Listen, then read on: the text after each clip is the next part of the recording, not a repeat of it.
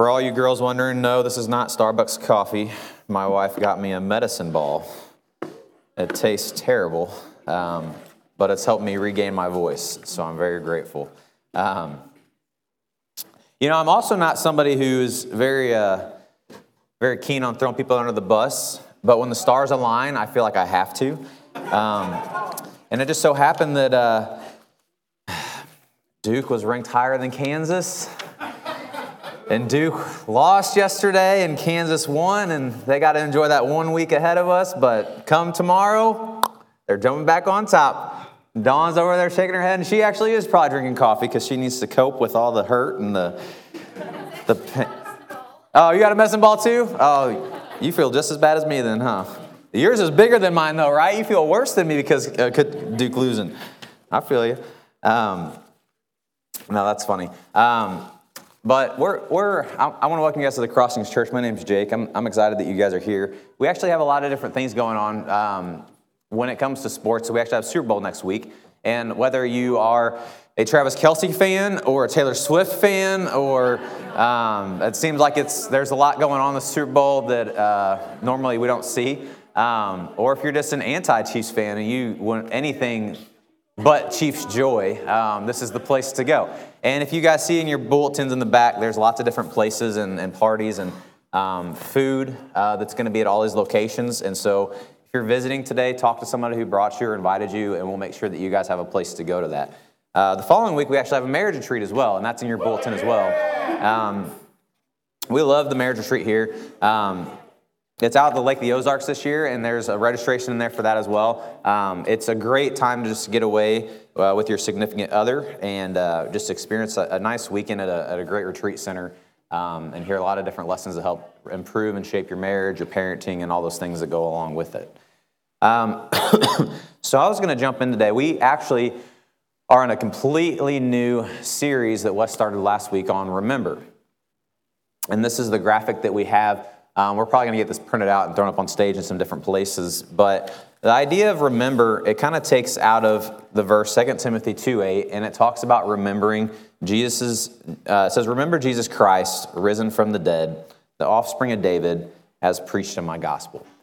And our goal this year for this theme is that everything that we do here at the Crossings Church, everything that drives us, everything that moves us, whether it be our day-to-day discipleship and how we choose to love and serve God in our homes, in our work lives, whether it be on a larger scale and how we choose to operate as a church in our ministries and our small groups, whether it be on the way that we choose to reach out to people with the events that we run and we plan as a church, whether it be the way that we develop our kids and our kids' camps and our kids' events, whatever we do, we want to remember Jesus.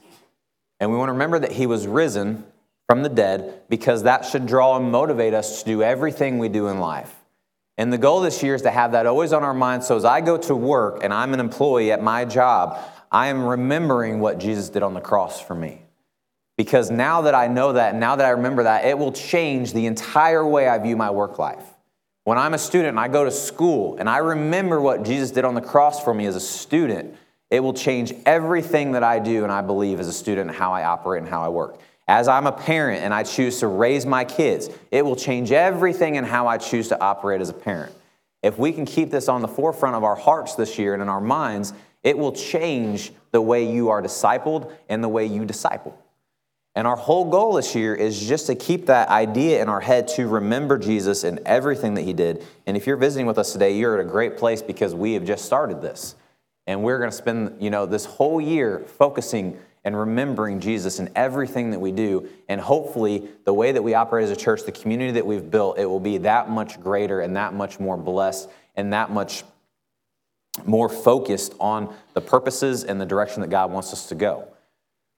We believe that we're going to be planting churches soon here at the Crossings Collinsville. We have sister partnered churches on the Missouri side that have already started that process and are planning another church soon. And we believe that as you surrender yourself to Christ, you surrender your life to Christ, and as you remember Christ in your life, there will be a call for you to go seek and save the lost, whether that's here at the Crossings or wherever it is in this world. And we want to make sure that we prep our church and our people for that same thought process. But wherever you're at in life, to remember Jesus and what he did. And today what we're talking about is remembering how to overcome temptation. And when we look at the model of Jesus when it comes to overcoming temptation, the ultimate thing to remember is the temptation he had when he did die on the cross. And so what we're going to do even to start today is I want to take communion to set our minds right on this idea of remembering Jesus on the cross. Because if our theme verse is about him being risen, the reality is that Jesus, that was the ultimate temptation that he probably suffered, was the thought of not having to die on the cross. You know, think about that for a minute. If you think about Jesus dying on the cross, and we take communion, and you know, even in Matthew 26, it kind of alludes to this thought that he had asked, and he had talked to God, saying, you know, if this could be taken from me, if this cup could be taken from me, you know, but I'm still willing to do what's needed. I think in our human nature, no human would want to die on a cross. No human would want to go through that humiliation and that torture and that exhausting process of dying in that way. And I'm sure that Jesus didn't want to either. But yet in the temptation that he knew logically, he was the Son of God. He could have called down angels. He could have just eliminated it. He could have not done it. I'm sure that temptation crossed his mind to the point where he wanted to talk to his Father about it, that he would pray and sweat blood because of the stress that was going to go along with this. That in the human form that Jesus was, that he was tempted just as much as any one of us would have been in that context. But Jesus found a way through the temptation to die on the cross for you, to die on the cross for me. And instead of giving in to that temptation and just saying, you know, that's too much to ask for me, he chose to fight through that temptation and say, no, this is what's right. This is what the Spirit is leading me to do. This is what God is calling me to do. And it's a perfect example of how to fight through temptation in our lives. And as we walk through the sermon today, we're going to be talking about how to face temptation, but ultimately, the temptation that we can look at and the model Jesus had was how he chose to fight through that temptation, to die on the cross for you. And that should compel you to look at the temptation in your life and evaluate, am I truly being aggressive? And am I truly being somebody who's called in my walk with God to fight temptation the same way that Jesus did? And I mean, if you can't connect to that side of temptation in Jesus' life, it's going to be really hard to connect to anything. But to know that somebody was willing to fight through temptation, to die on the cross for you, hopefully taking communion today will help you evaluate, man, maybe I should have a more aggressive approach in how I deal with temptation in my life and not give in so easily. Okay? So I'm going to say a prayer, and then we're going to sing a song. We're going to take communion together today. Let's pray. God, I want to thank you so much for sending your Son to give us an example of temptation and how to deal with it. There's so many things that I've walked through in my life, Lord, that I have just collapsed. I have caved in, and I've given in to numerous opportunities where I was tempted and I could have fought a little harder. But God, I think I'm always reminded of your Son and how he died on a cross and how he had that same temptation and the same kind of hardships and the same kind of doubts, the same kind of fears that I've had, God, but he chose to please you because he loved us. And so, God, I pray as we take communion today, as we take these symbols of what he chose to do, we can evaluate our lives and be thankful and grateful for what he did. And it can compel us to look at our lives and look at how we handle our temptations and handle our sin and say, man, if he was willing to do that because he loved me, the only response I can have is to figure out how I can strengthen my life and my walk with him. So thank you again for your Son dying on the cross, and thank you again for the community of people that we have to share this with, Lord. In Jesus' name I pray, amen. You know, the ultimate form of taking what happened on the cross seriously is being compelled to live that life. And what's really cool is this last week, Prince decided to make that commitment. So come on up, Prince.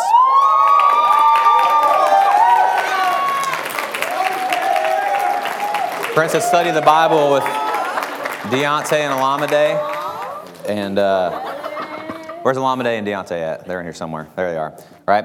And this is yours, buddy. And they're going to walk through that with you, man. So congratulations.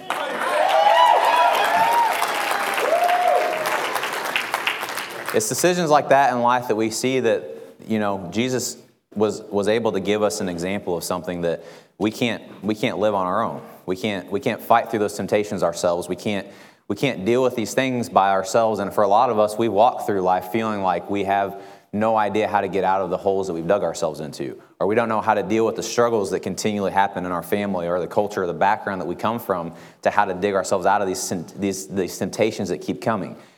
But when we find a relationship with Jesus and we see what Jesus did and what he was able to do himself, and he gives us that same model of this is what it could be like for you, it's so easy to want to jump into that life. But the reality is to know that maybe jumping into that life doesn't mean that temptations are going to go away. It's just understanding that there is an outlet, and Jesus provides that outlet for all of us. It says it in your notes, but in Hebrews 4:15 it says, we don't have a high priest who is unable to sympathize with our weaknesses, but we have one who's been tempted in every way, just as we are, yet without sin. And that's why we look at this. That's why we look at the image of Jesus. That verse in Hebrews 4:15, it kind of gives us some truths about Jesus. It gives us this idea that Jesus was somebody who we can relate to. You know, a lot of times people feel like they can't relate to Jesus because he's so perfect. You know, he just did everything right, and I do everything wrong, and I can't connect to that. But there is a purpose as to why Jesus came and why God became man in flesh, to show us and to relate to us and to see things like this where he says he's not unable to sympathize. He can because he was a man in flesh, and he dealt with the same things. But what we get from this verse, a couple things. One is just some things to know before we jump into this today, is that temptation is not sin. We got to make that very clear. There are some people that believe that temptation is sin, and that temptation is already puts you in a bad spot. It's already put you in a hole that you can't dig yourself out of. And if you've already been tempted with things, that you're engulfed in them already. But that's not the case. You know, temptation is something that is not sinful, but it's presented on this earth to snowball into something else, which leads to that second part of this, that temptation does lead to sin. And we know as we read through Scripture how destructive sin can be. And we know that there's this idea that we need to be careful. So don't freak out if temptation is knocking on your door, because it's not sinful. But to indulge in it, to partner with it, to lean up on it, to entertain it, can lead to sin. And that's where the danger arises. But luckily in Hebrews, we get the understanding that Jesus is the perfect model of how to respond to temptation. Because it says, just in every way as we are tempted, just like we are, Jesus was as well, but yet he was without sin. And so as we remember Jesus today and we remember how to overcome temptation, what I want to talk about today is just 4 things that I think that we can overcome the temptations that we face with in life if we act like Jesus. You see, I don't know who you are in every context of your backgrounds and the things that tempt you, but I know through Scripture that we are all tempted in life. Your temptations might be more physical, they may be more sexual, they may be more about food, they may be more about money, they may be more about success than others in this room. But I guarantee you there's one truth that I know about every single one of you guys, is that you are tempted by something on this earth, whether you believe it or not.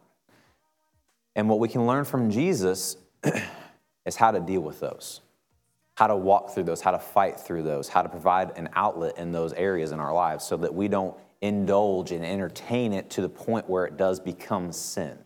And so the first point that I want to talk about today is, number one, I can overcome the temptations I face if, like Jesus, I make pleasing God today my daily passion. I make pleasing God today my daily passion.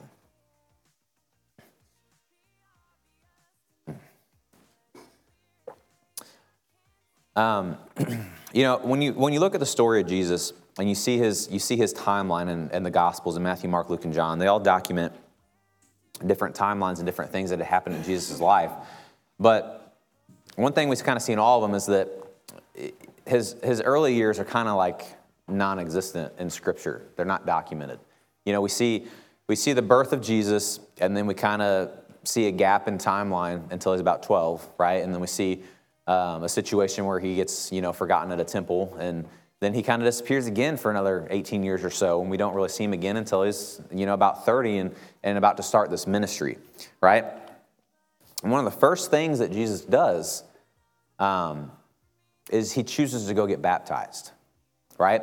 And in Matthew 3:13, it says, then Jesus came from Galilee to the Jordan to be baptized by John. But John tried to deter him, saying, I need to be baptized by you. And do you come to me? And it's, the Son of God literally goes to a man and says, hey, I need to be baptized. And he recognizes who he is and says, no. I need to be baptized by you, Jesus. Like, you don't need to be baptized by me.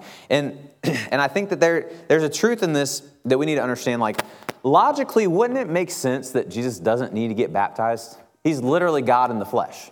Why does he need to be baptized? Jesus has never sinned. Why does he need to get his sins washed away? You see, this baptism idea, if Jesus would have went along with it in the logical human perspective, it would definitely make sense that he doesn't need baptism. Because the things that are fulfilled through baptism, he already has.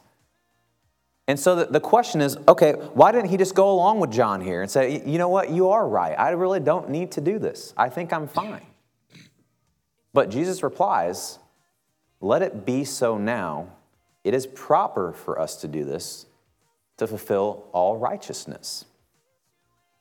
You see, what Jesus understood and what he was trying to get us to understand in this context was that Jesus didn't necessarily need the baptism for its benefits and its effects because he had already owned those things, but that there was a part of this that it had to play to fulfill all righteousness. Because if Jesus was to not do this and say, I don't need this, I'm fine, I'll be okay, I have a relationship with God, Jesus would have sinned. Do you understand that? If Jesus would have not obeyed Scripture and not done what was expected and commanded of him, Jesus would have not fulfilled righteousness. He would have not done everything that was expected from a Christian in the early church, and he would have sinned. And I think a lot of times when it comes to our lives, we can expect that we are doing things in our lives that are okay, that we don't need to do that because we're fine. And even when it does come to the idea of baptism, like there are so many benefits that happen at the point of baptism. But at the end of the day, I could care less on church doctrine. I could care less on theology. At the end of the day, if the Bible says it, you do it, period. There should be no argument. Well, I was baptized as a baby. Well, I was baptized in this kind of. Well, I had oil sprinkled on my head. Well, I've prayed Jesus into my heart. I don't care what has happened. I don't think Jesus cares what has happened. What Jesus says is, I have to do this to fulfill righteousness. I have to do this to fulfill the prophecy. I have to do this because Scripture says so, and I'm going to do it, and there's not going to be an argument or a history, or this is how I felt, or this is what my old church told me, or this is where I was from, or this is how I was raised, or this is what I believe. If Scripture says it, you do it, period.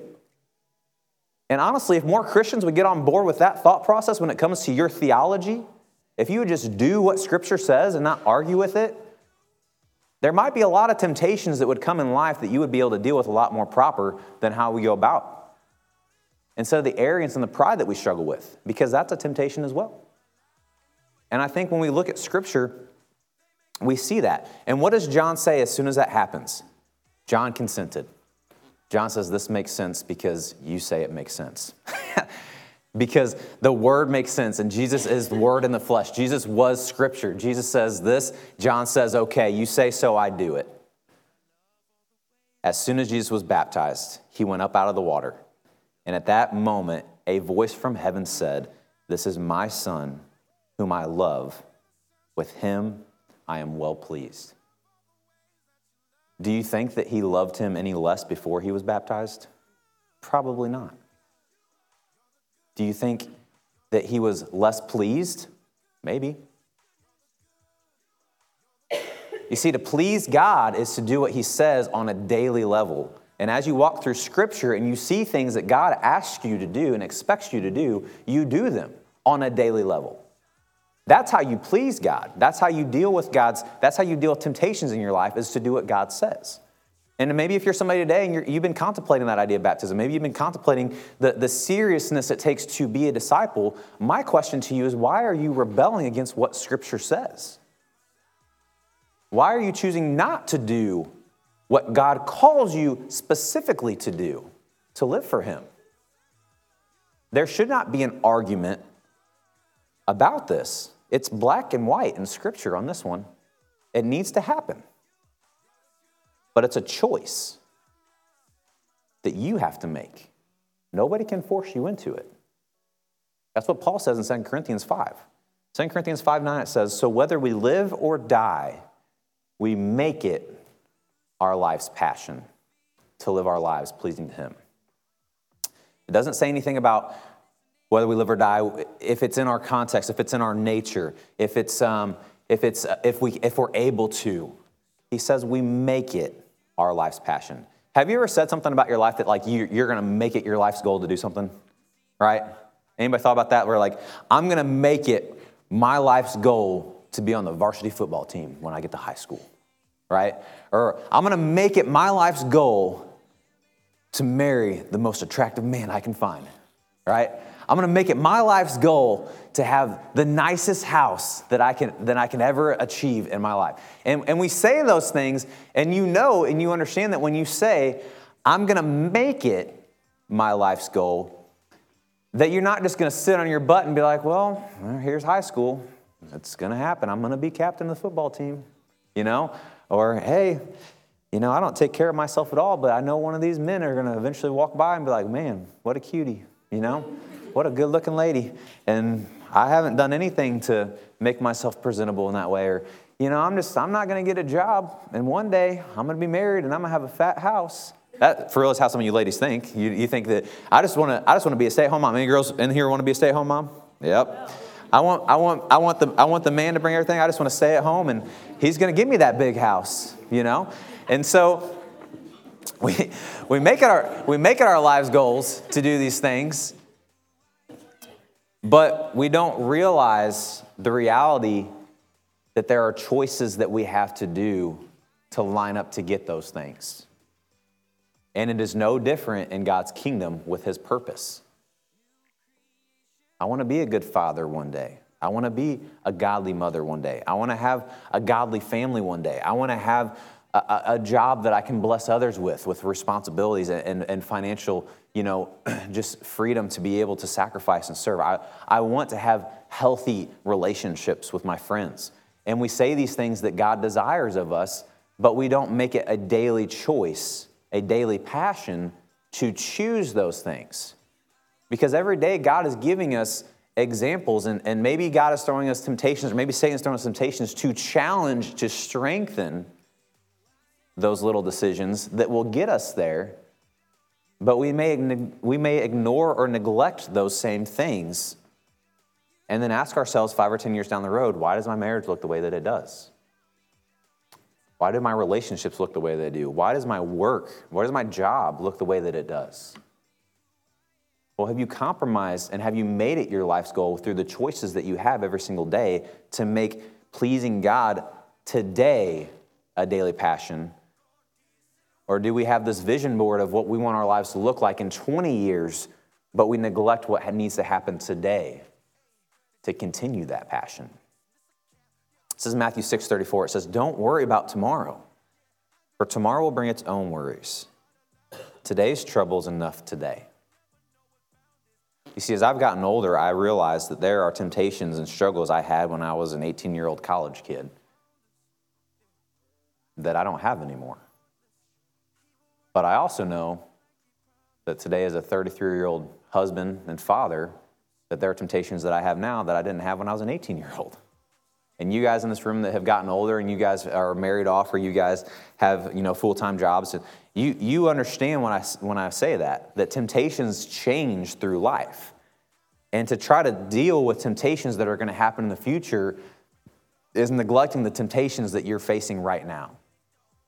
And I think it's important for us to understand that right now, in your context, in your temptations, you need to focus on those.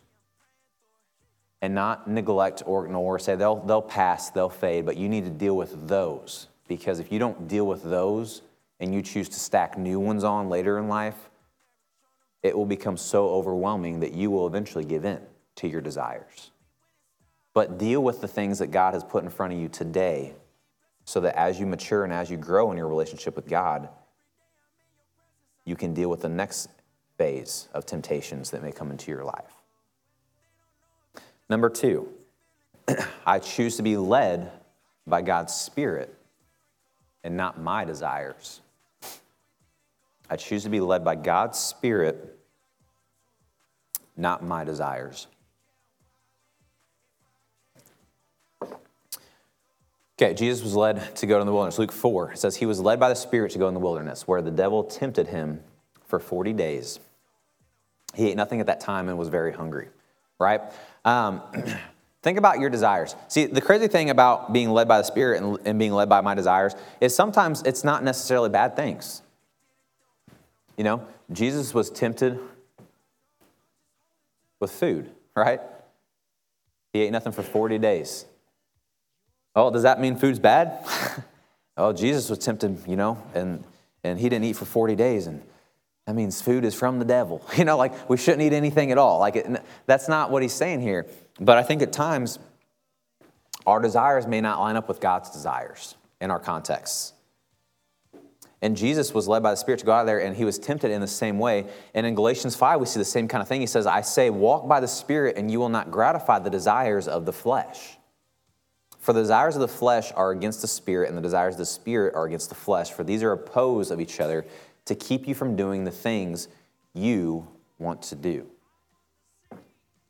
You know, maybe write down, what are you tempted by right now? Like what in your context are you tempted by?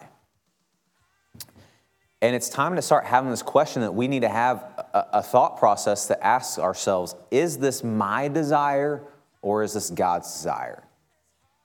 Because God's desires aren't the temptations that you don't want to indulge in. Nobody's like, oh, man, you better stop talking. I'm going to be real tempted to ask you to come to church with me.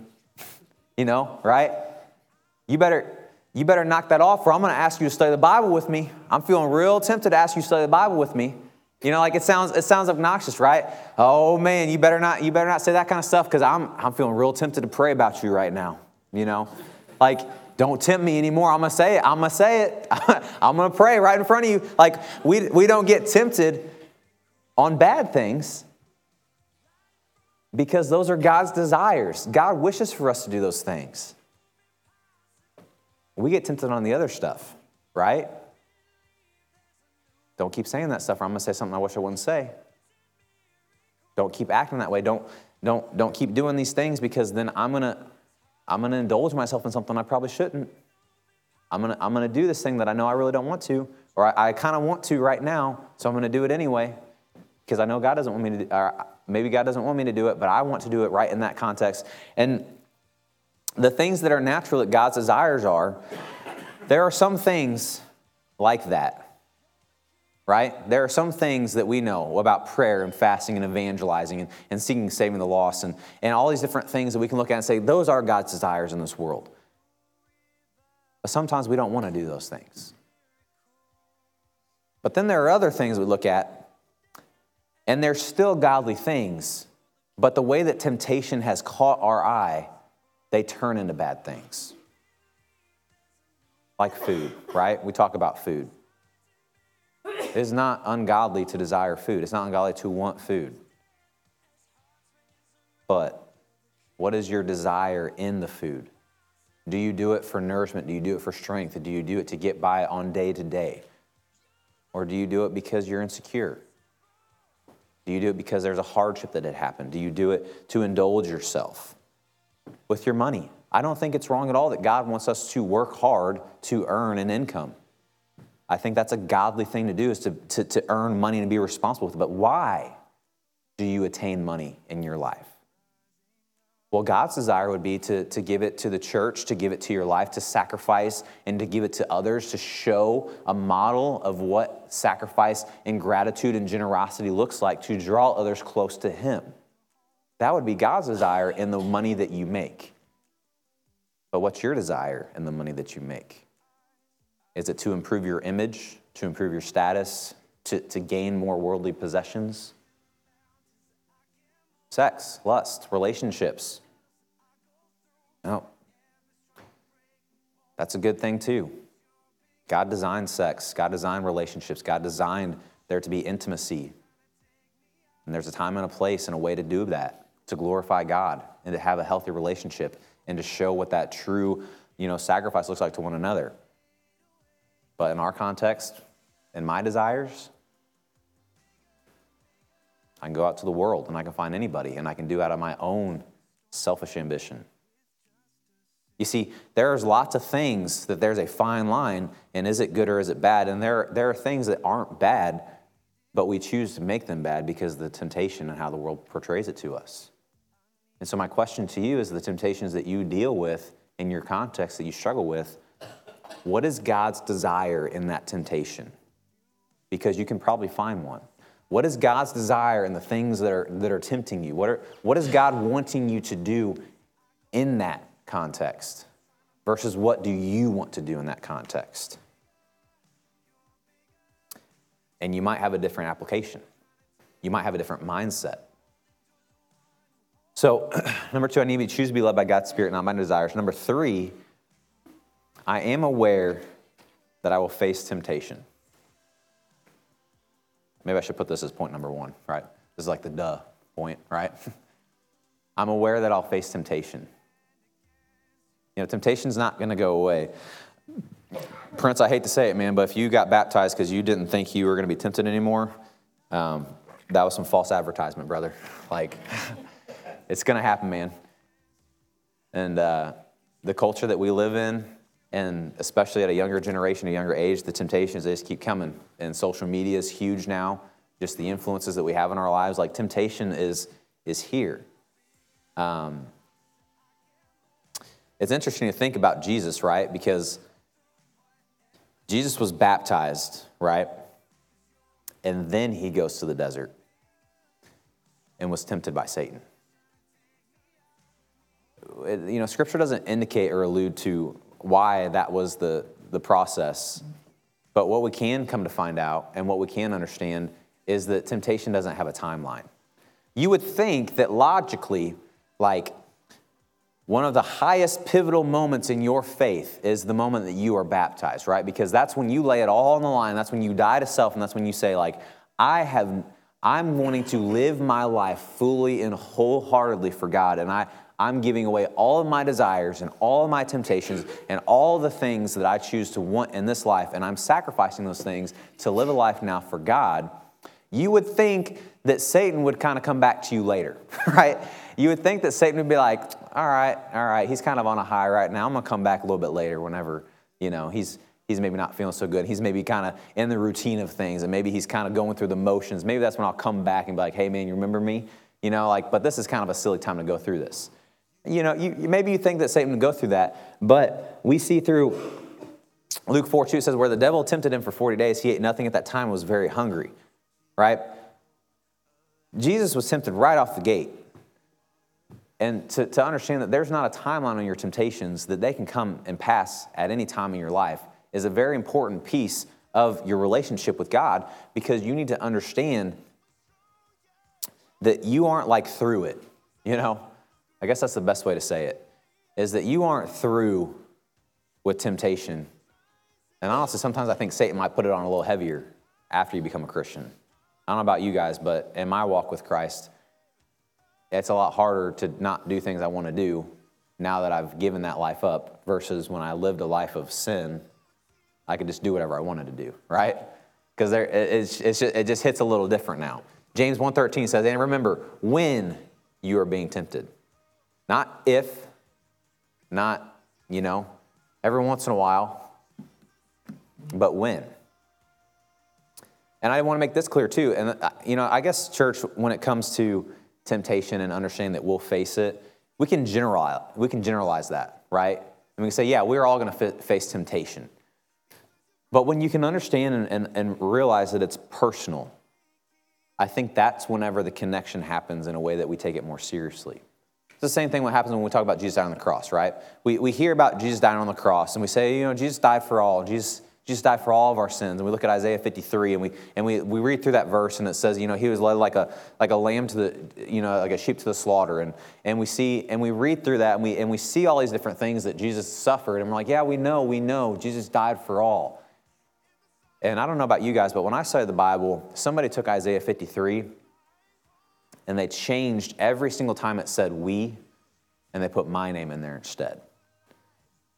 And instead of it saying that, it was somebody from whom he was mocked and ridiculed and whom men would hide their faces from because he was so disfigured, and that nobody would be, wanting to come and see him. It said, they'd reread and it said, Jake despised him, and Jake would hide his face from him. And there's nothing in him that Jake would want to desire him. And he did nothing wrong, but Jake put him on the cross. It changed the entire way I viewed what happened on the cross. That it was no longer Jesus died for everyone. It was Jesus specifically died for me. And I had a response to that.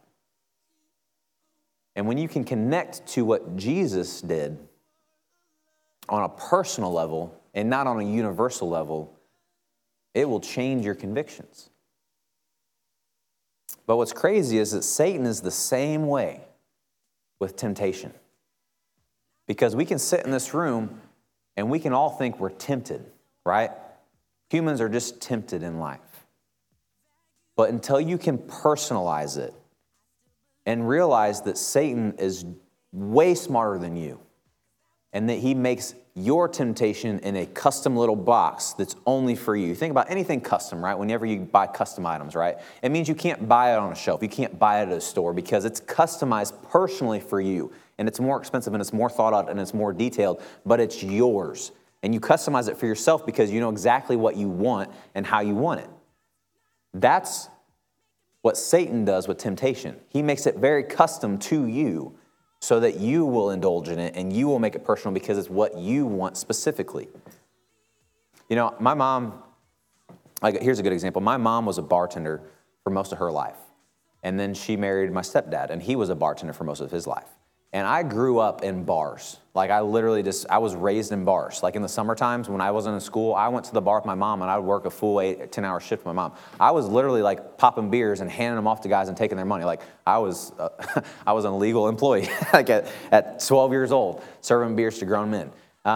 And I would sit there and I was so engulfed in that environment, but yet my father was an alcoholic and my father abandoned our family at a young age. And I've always had this weird thing about me that was even when I wasn't a Christian, even when I didn't have a relationship with God, I wanted nothing to do with alcohol. Because I knew some weird trigger happened in my mind that I was wired in a way that was alcohol leads to broken families. And I didn't need scripture. I didn't need God's word to tell me that. I had just experienced it through what I watched happen in bars all day and happen in my own personal life. And so I was whether I'm a Christian or not, I'm just not going to drink. And I'm not going to be tempted by it because I see how stupid it is and how foolish it is to indulge in something like that. And to think that if a family needs something like that to be connected, then they're not really connected in the first place. So for me, it wasn't it's a sin, it's this bad thing. I was it's just stupid to think that it's anything beneficial to my family in the future. So I just chose to not indulge in that as a kid. I had zero temptation with alcohol. I'm also it's a waste of money. I was trying to think of it that too. I was water's free, beer's not. So where am I going to save more money in my life? And I was how many times if I would have been a drinker or a smoker over my time, how much money would I have loaded up in just that stuff?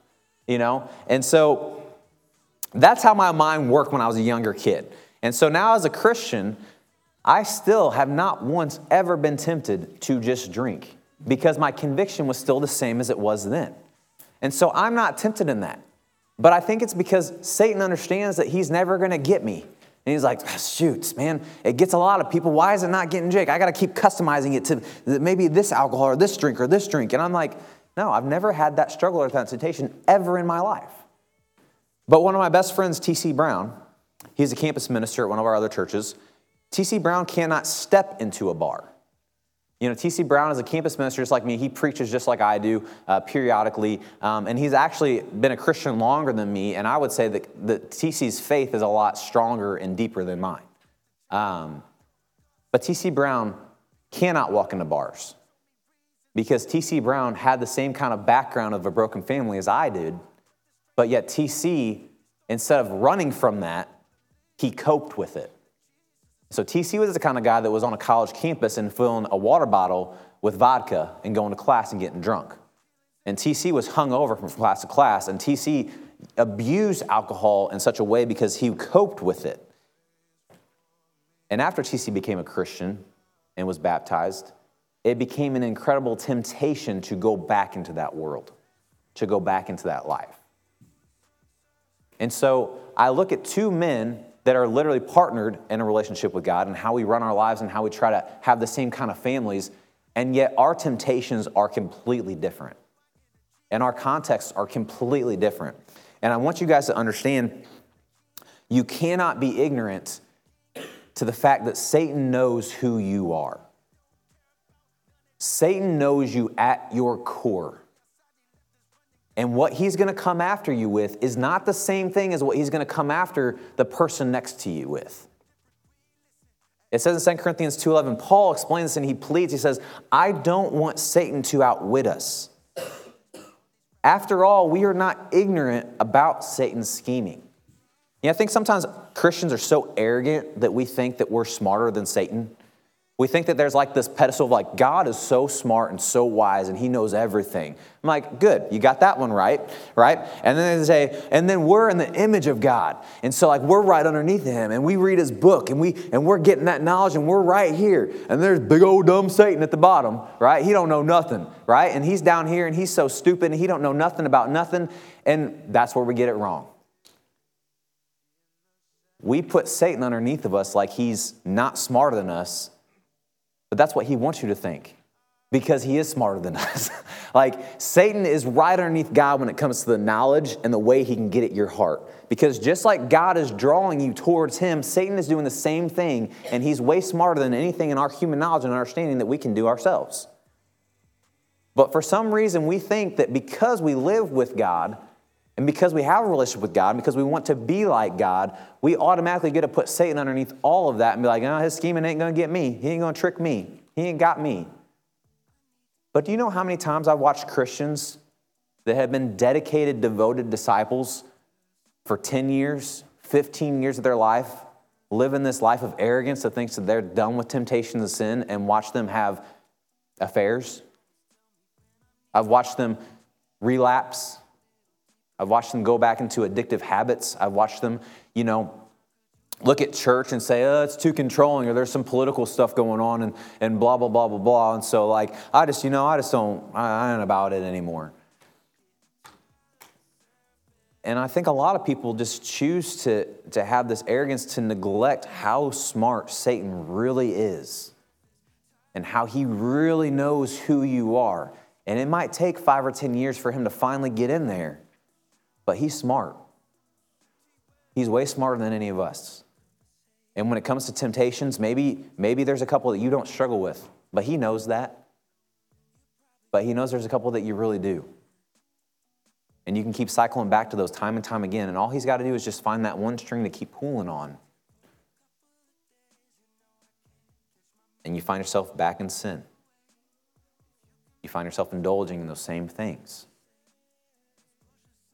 But it's important for us to never forget, no matter how strong we are, no matter how faithful we are, no matter how devoted we are in our relationship with God, that there will always be temptation, because Satan will always be smarter than us.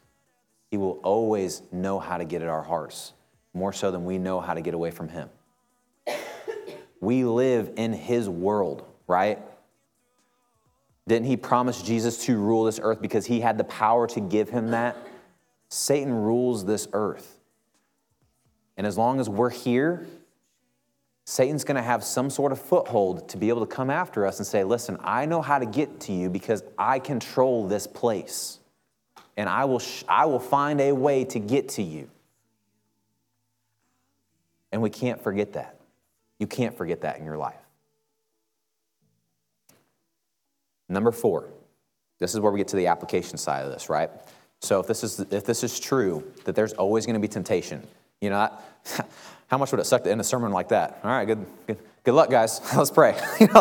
Let's leave today and just let's each to their own. Let's figure it out ourselves, right? Now, we need some application here. We need some help. So number 4 is I utilize the tools God gave me. I utilize the tools God gave me. I was talking about my teacher's service today. It's kind of like an escape room, right? I love going to escape rooms. Have you ever been to an escape room? If you haven't, I don't know why it's so cool. They lock you up in a room, and they'd be like, give me your money, I'm going to lock you up in a room, and you got to get out. Like, that's literally what an escape room is. And I'm like, take my money. This is so cool, right? But that's what escape rooms are, right? And temptation can be a lot like that. You can get locked up in your world, in the little world that you live in, and there's just temptations all over the place, and you just don't know how to get out. But God gives us tools to look through those things. God gives us tools to open doors and to get through locks in our lives that we feel like we can't on our own. It says in 1 Corinthians 10:13, it says, no temptation has seized you except what is common to man. And God is faithful. He will not let you be tempted beyond what you can bear. But when you are tempted, he will also provide a way out so that you can stand up under it. Okay? So even though your temptation has been personally customized to you because Satan knows who you are, it's still not uncommon to anyone else. It may be personalized to you, but it's not uncommon. But also, there's never going to be a temptation that Satan can present to you in your life that God's like, oh man, I didn't think of that one. This guy's going to fall to sin. There's not any temptations that Satan is so smart on that God's not like, he can get through this. She can overcome this one. Come on, Satan. There's always going to be a loophole. But we just maybe never can find that. But he does tell us that. Paul says when we're tempted, God will always provide a way out. It's like the escape room, man. You can be locked up in this room. You can be looking at all this stuff and be like, I'm so confused. I know some of you guys are terrible at it, right? And you guys walk into a room, you're like, I'm stuck. I'm going to live in here, the rest of my life, And then other people get right to it. And then other people be staring at things on this wall and be like, hey, man, there's 3 dots right here. It's 3. Anybody say 3? Right? And there's a bunch of speckles right here. Somebody scratch that off. 3, 3, 2, 3, 2. And we start looking at things that we shouldn't be looking at. And that guy on the intercom comes on and is like, stop looking at the wall. There's nothing on the wall, right? Look somewhere else, right? You're looking in the wrong direction. And I think sometimes that's how we can handle our temptation is we're looking at the wrong stuff. But God gives us tools. He provides ways out. And we're going to walk through those tools. Number 1 is that God gave me the tool of fasting.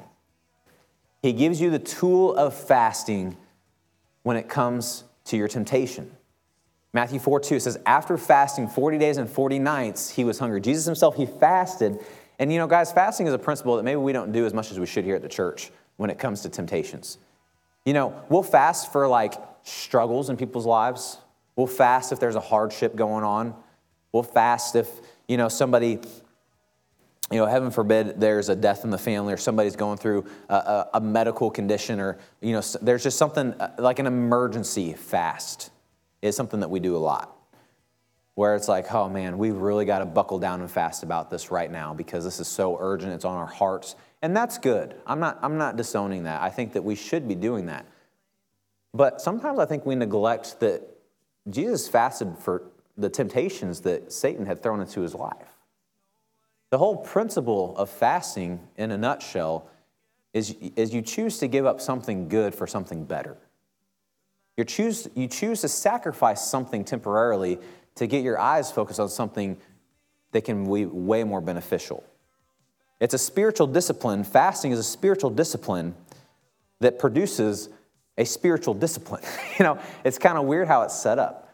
And when we take the time to do that, he can kind of help us focus. It's like that escape room, right? When you take the time to just sit and focus, it gives you the opportunity to maybe look at something that you didn't see before in your life. Okay, maybe we just need to calm down, just take a minute and focus. Why am I doing this? What am I wanting? Oh, I do desire this, but what is God wanting me to see because I'm choosing not to indulge in this right now? I'm choosing not to go with this right now. It says in Matthew 17:21, it says, this kind doesn't go out except by prayer and fasting. You see, sometimes fasting is the only outlet to get out of a sin. It's the only outlet to have the temptation go away, to choose to take the time to sacrifice. And I've watched so many people walk through that, right? People who struggle with, eating habits. They choose to fast from certain items.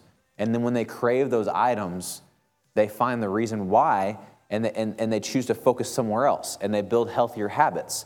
People who choose to waste a lot of their time, whether it's social media or TV shows or movies or things like that, they fast and they abstain from those things, and every time they desire to get on their phone or they watch a show, instead maybe they're exercising now, or they're praying more, or they're connecting to God more. And so when they get out of that fast, they realize, man, I didn't really need that stuff. I was looking in the wrong places. I was tempted by things that I really have just been wasting my time on. And I think it's important for us to not neglect that fasting isn't just for emergency situations, but fasting is for temptation as well, just like Jesus exemplified that. Also in Matthew 17:21, it gives us our second point, because God gave me the tool of prayer. You see, prayer is a powerful thing when it comes to temptation.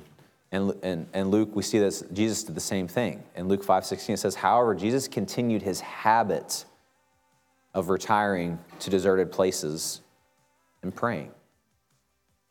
He didn't just do it one time. He didn't just do it periodically. It says Jesus continued this habit. Do you have a habit of talking to God about your temptations?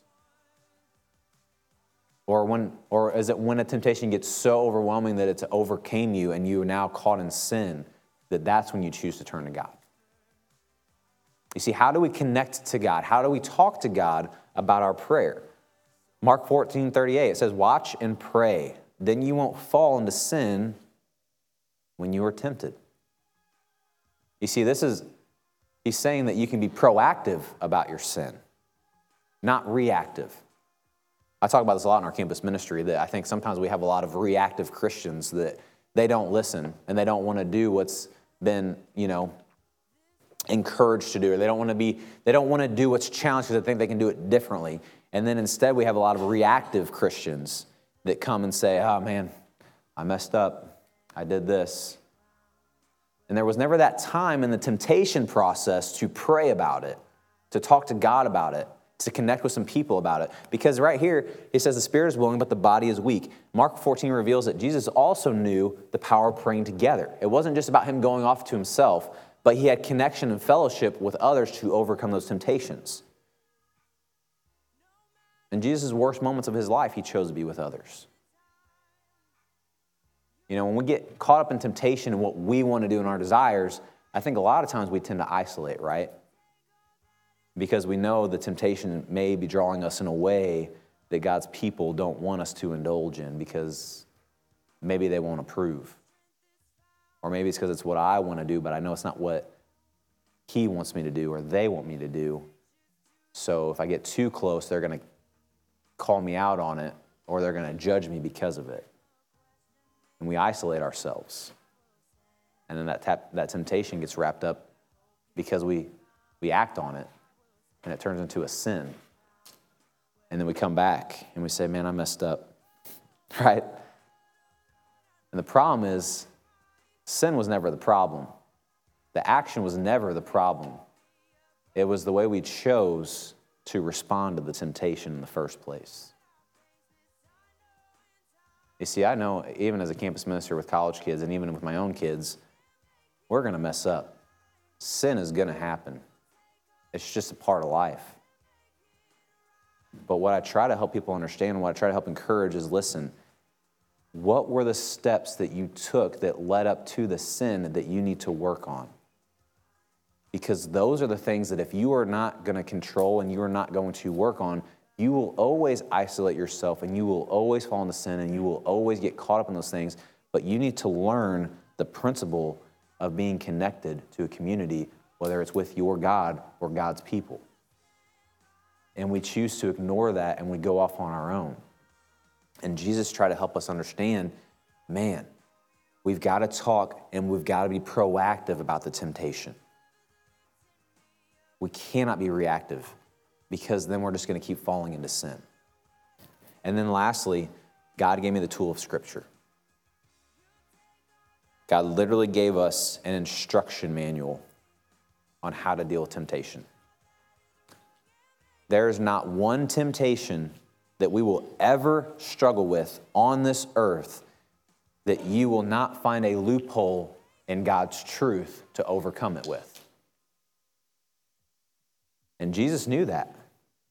And that's why he memorized it. And that's why he studied it. Matthew 4, 3-4. The devil said to him, if you're the Son of God, change this stone into a loaf of bread. But Jesus told him, it's not just bread that keeps people alive. Their lives depend on what God says. You see, your life depends on what God says. You understand that, right? Like, the life that you live, the marriage that you're going to have one day, the relationships that you have, the job that you have, that all depends and lives upon God's word, God's truth.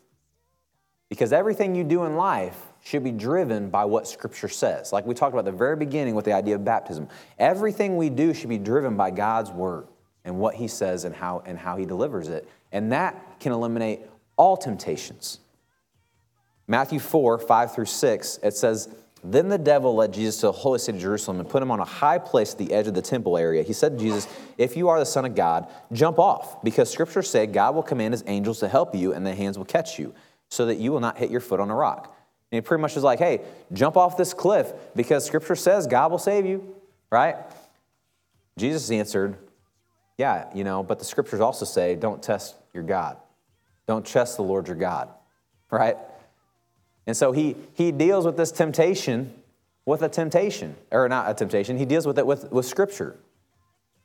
Matthew 4, 7-10, it says, then the devil led Jesus to the top of a very high mountain and showed him all the kingdoms of the world and all these wonderful things. The devil said, if you bow down and worship me, I'll give you all these things, right? That might actually be a little more tempting than jumping off a cliff, right? Maybe Satan was on something there, right? If Satan came to you and was like on a giant cliff and he's like, hey man, jump off that cliff because Jesus said he'll catch you.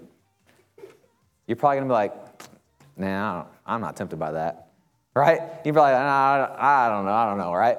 But if you go up to another place and Satan says, hey man, just bow down.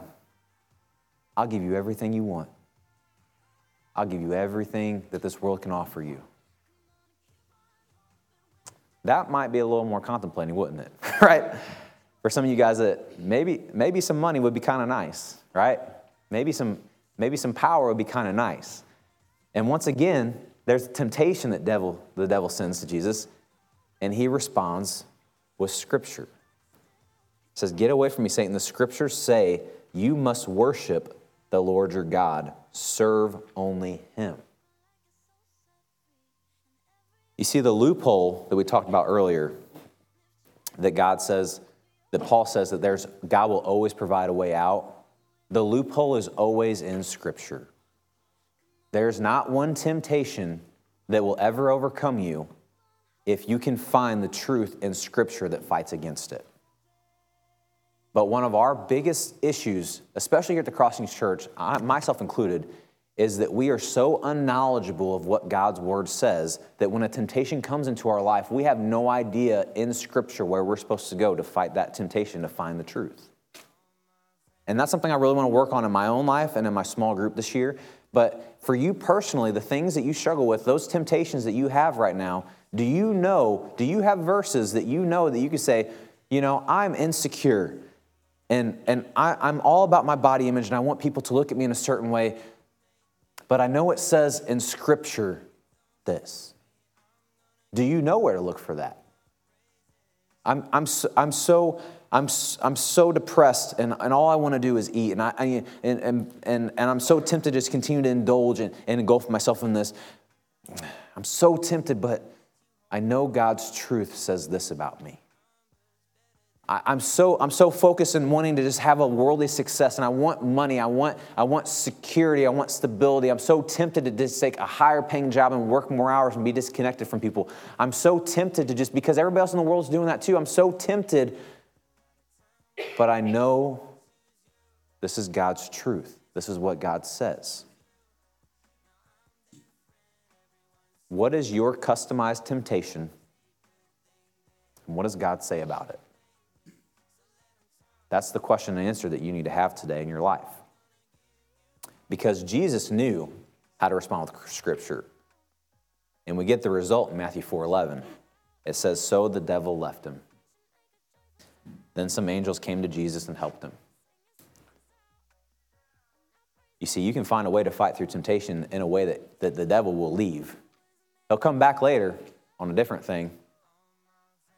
But you can find a way to find truth in God's word and get rid of that temptation and be ready for the next one. And I don't know about you, but whenever I choose not to get into God's word and I choose to let these temptations just engulf me, man, life is hard. But when I choose to fight it and I pray and I fast and I find God's truth and I get connected to God's people, there's lots of temptations that I don't struggle with anymore. And I'm ready for the next one. And maybe that's where you're at today. Maybe you need to figure out, are you ready for the next temptation that Satan's bringing at you, or can you not handle one more temptation in your life? I encourage you that this is the place that you should be if you want help. If you guys could, I want you guys to pull out that communication card, because that is one of the greatest places to start when it comes to dealing with your temptations.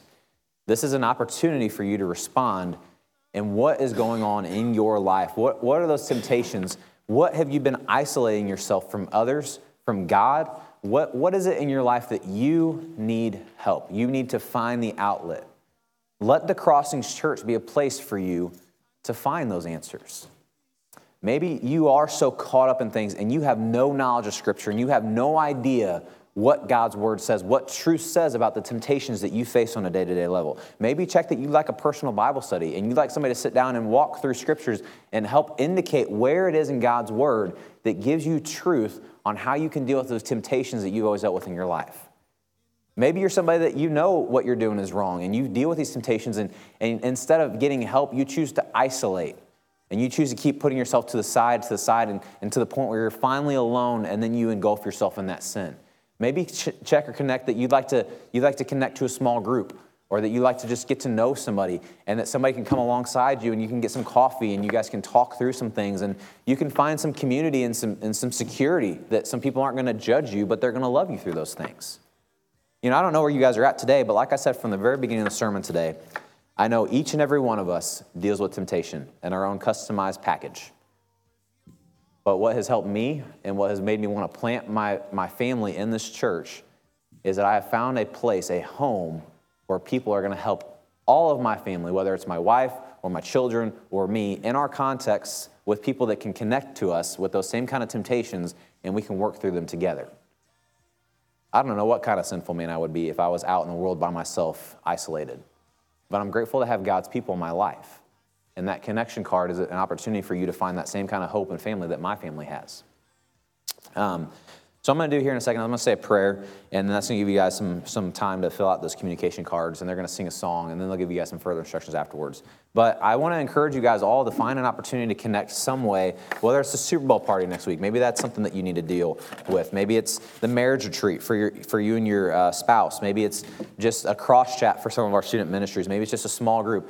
But I encourage you guys to remember what Jesus did on the cross as our theme this year, and find a way to apply it to your life to deal with the things that are so hard that we walk through on this earth. Let's pray. God, I